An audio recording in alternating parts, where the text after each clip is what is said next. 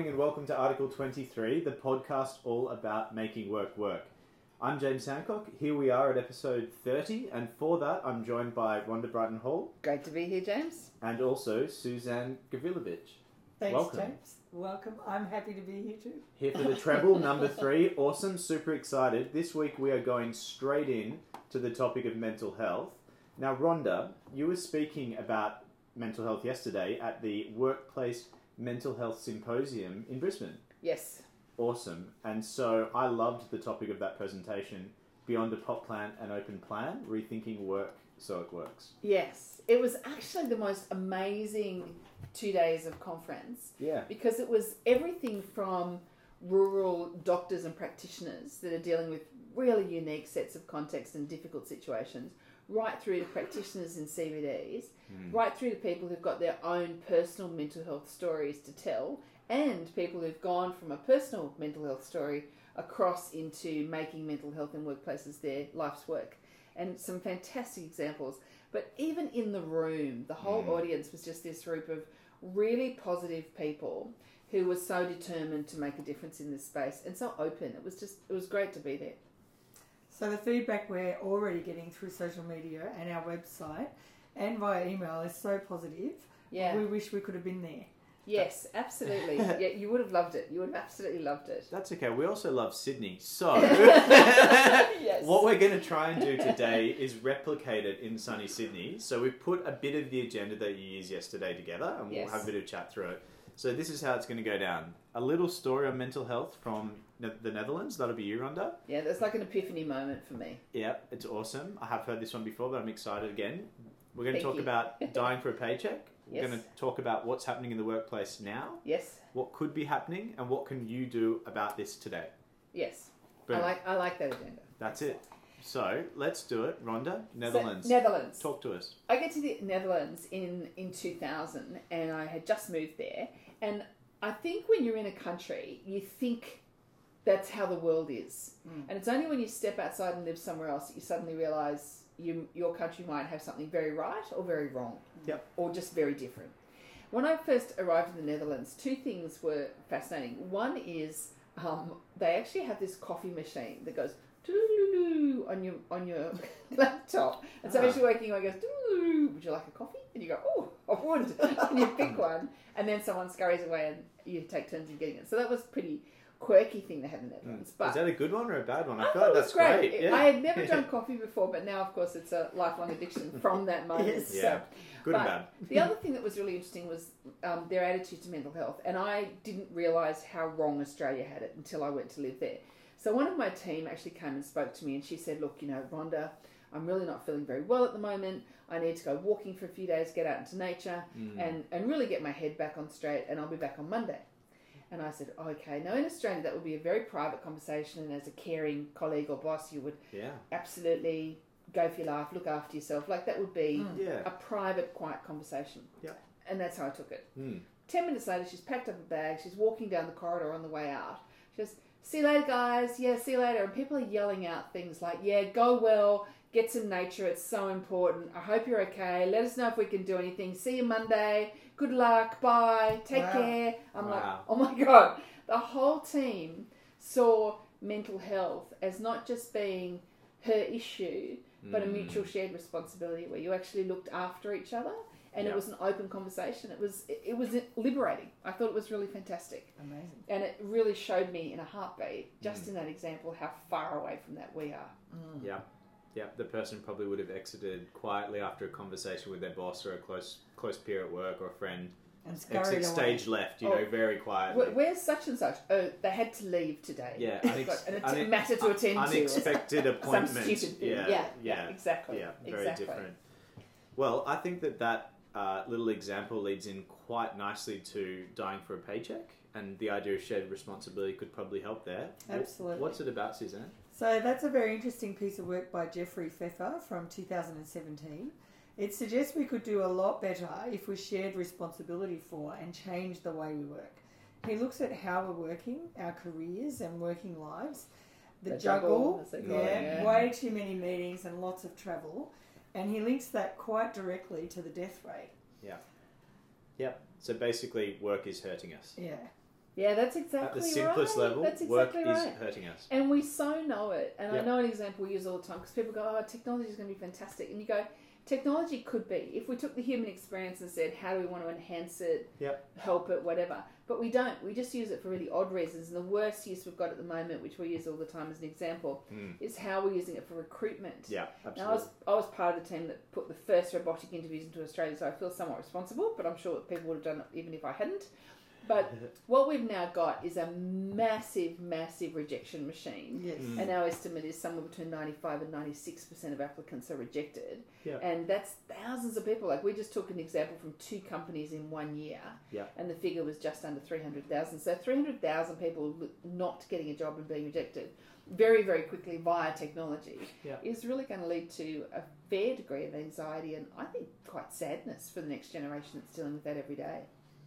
Absolutely. Yeah, and so sort of despite all of this stuff, we keep seeing wackier things. So it's not just recruitment that we're looking at. Yeah. You have one of the favourites, and I hear people talk about this one every day. So, and I've been to a lot of them. Yeah. I've had my share of brown bag lunches. Yes. And I think when you talk to people about it, you go, it's sharing information and knowledge, and it is. But it's what happens to people that sweat on, missing out on that. I'm losing my lunch break. I might be working part-time, and so you're asking for an hour of my time where I've got everything, neatly planned to do. So now you ask me to work back. It's kind of, it's sort of like that's this. how someone described it, didn't they? They said to us, brown bag lecture is great, and I have to work back 2 hours to make up for the lunch bag I had. So it's sort of like, well, that didn't really solve anything. So it really ends up being just an additional stressor. Yeah. Additional stressor. And then when you fill in a survey, do you like brown bag lunches? It's hard to say, do you like Christmas? Yes. Yeah. Yes, I like to eat lunch. I like the idea of what's in the brown bag, but then you have to bring your own anyway. So Yeah. It's super interesting. And then we see the office design sort of stuff as well, which is super interesting. We see cases of it around the world. You see the concrete, the purple furniture, those random uncomfortable lounges, a whole lot of stuff, and these open plan settings for hundreds of people. It works for some. It works for some scenarios, but I just find I like to know where people are sitting so I can go and talk to them. Yeah, well, you might need to talk to them to do the job. You don't just need to collaborate with anybody. You need to collaborate with people who actually got something in common right with you, people. doing some common work. Yeah. Relevant to your work. The other thing about that is that you can't actually find your own team sometimes. Yeah.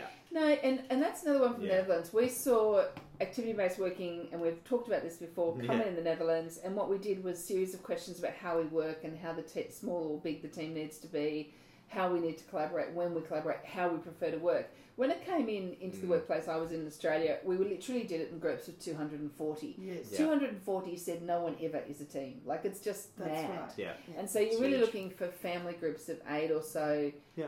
Absolute maximum numbers of families coming together at about 150 a tribe, and that's it. But we did it on hundreds, and no one could find anybody. So that's a bad idea. And what it did is just up the stress in the workplace as well, adding to everything Fefa told us was happening. So there's a lot of burdens and things we're facing in the workplace, in life, sure, but there are some encouraging signs too, right?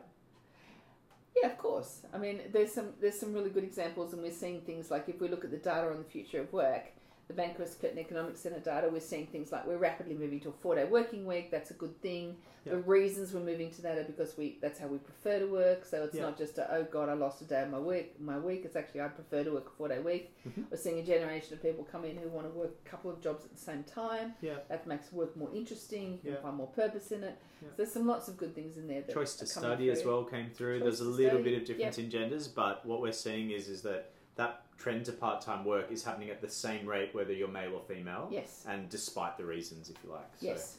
Absolutely. Pretty cool. Yep. So, and we're also seeing that pattern come through in managers and professionals really prominently around flexibility, right? Yes. In that data set. So, cool. So some things are going right.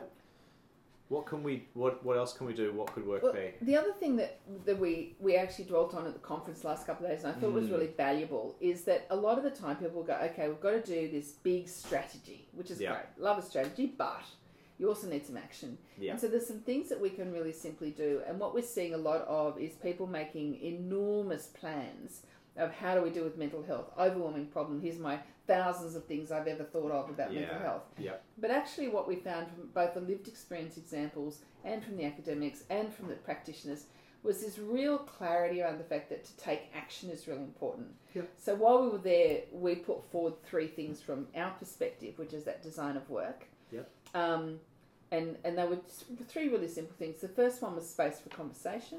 Yep. The second one was time. Yep. Great. And the third one was supporting leaders quite differently than we have in the past. Mm. And I think they're all really, really valuable. So making space for those conversations on mental health at work, simple and clear, but managers and colleagues are really fearful of saying and doing the wrong thing. Yeah, but sometimes a mental health conversation, the conversation we make space for is even the precursor to that, which is just, I've noticed you look like you're having a bit of a hard time with your job at the moment. Is everything okay? Yeah. Yeah, absolutely. And if we get comfortable having that conversation, then escalating that as things deteriorate or whatever is not that hard comparative to the fact that if we have to start that conversation when things are already diabolical. Yeah. So I think that's that.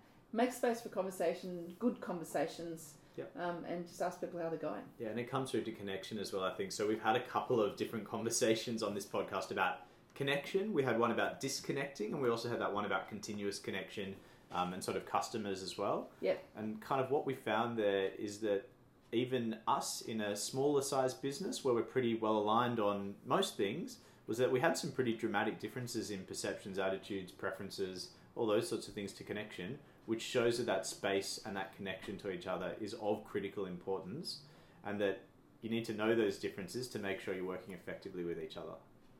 Which seems simple, but I think that's what it is. Get to know each other. And that comes into that, how do we support leaders differently? Yep. And I think what we've done a lot of is people say, our leaders don't have difficult conversations and we need to teach them how to have difficult conversations. Yeah. And so the formula for a difficult conversation is so formulaic and awful that when someone goes to have a difficult conversation with you, you feel it. And you feel like you're being trapped or captured.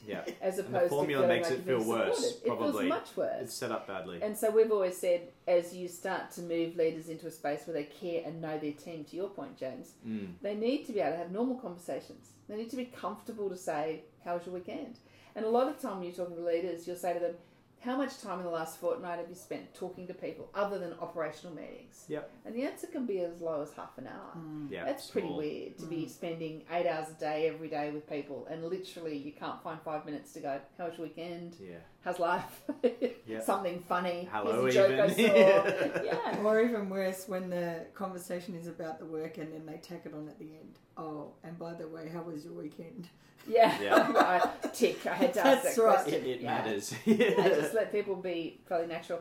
And we think that support for leaders then comes into having a very different conversation with their teams, with their people.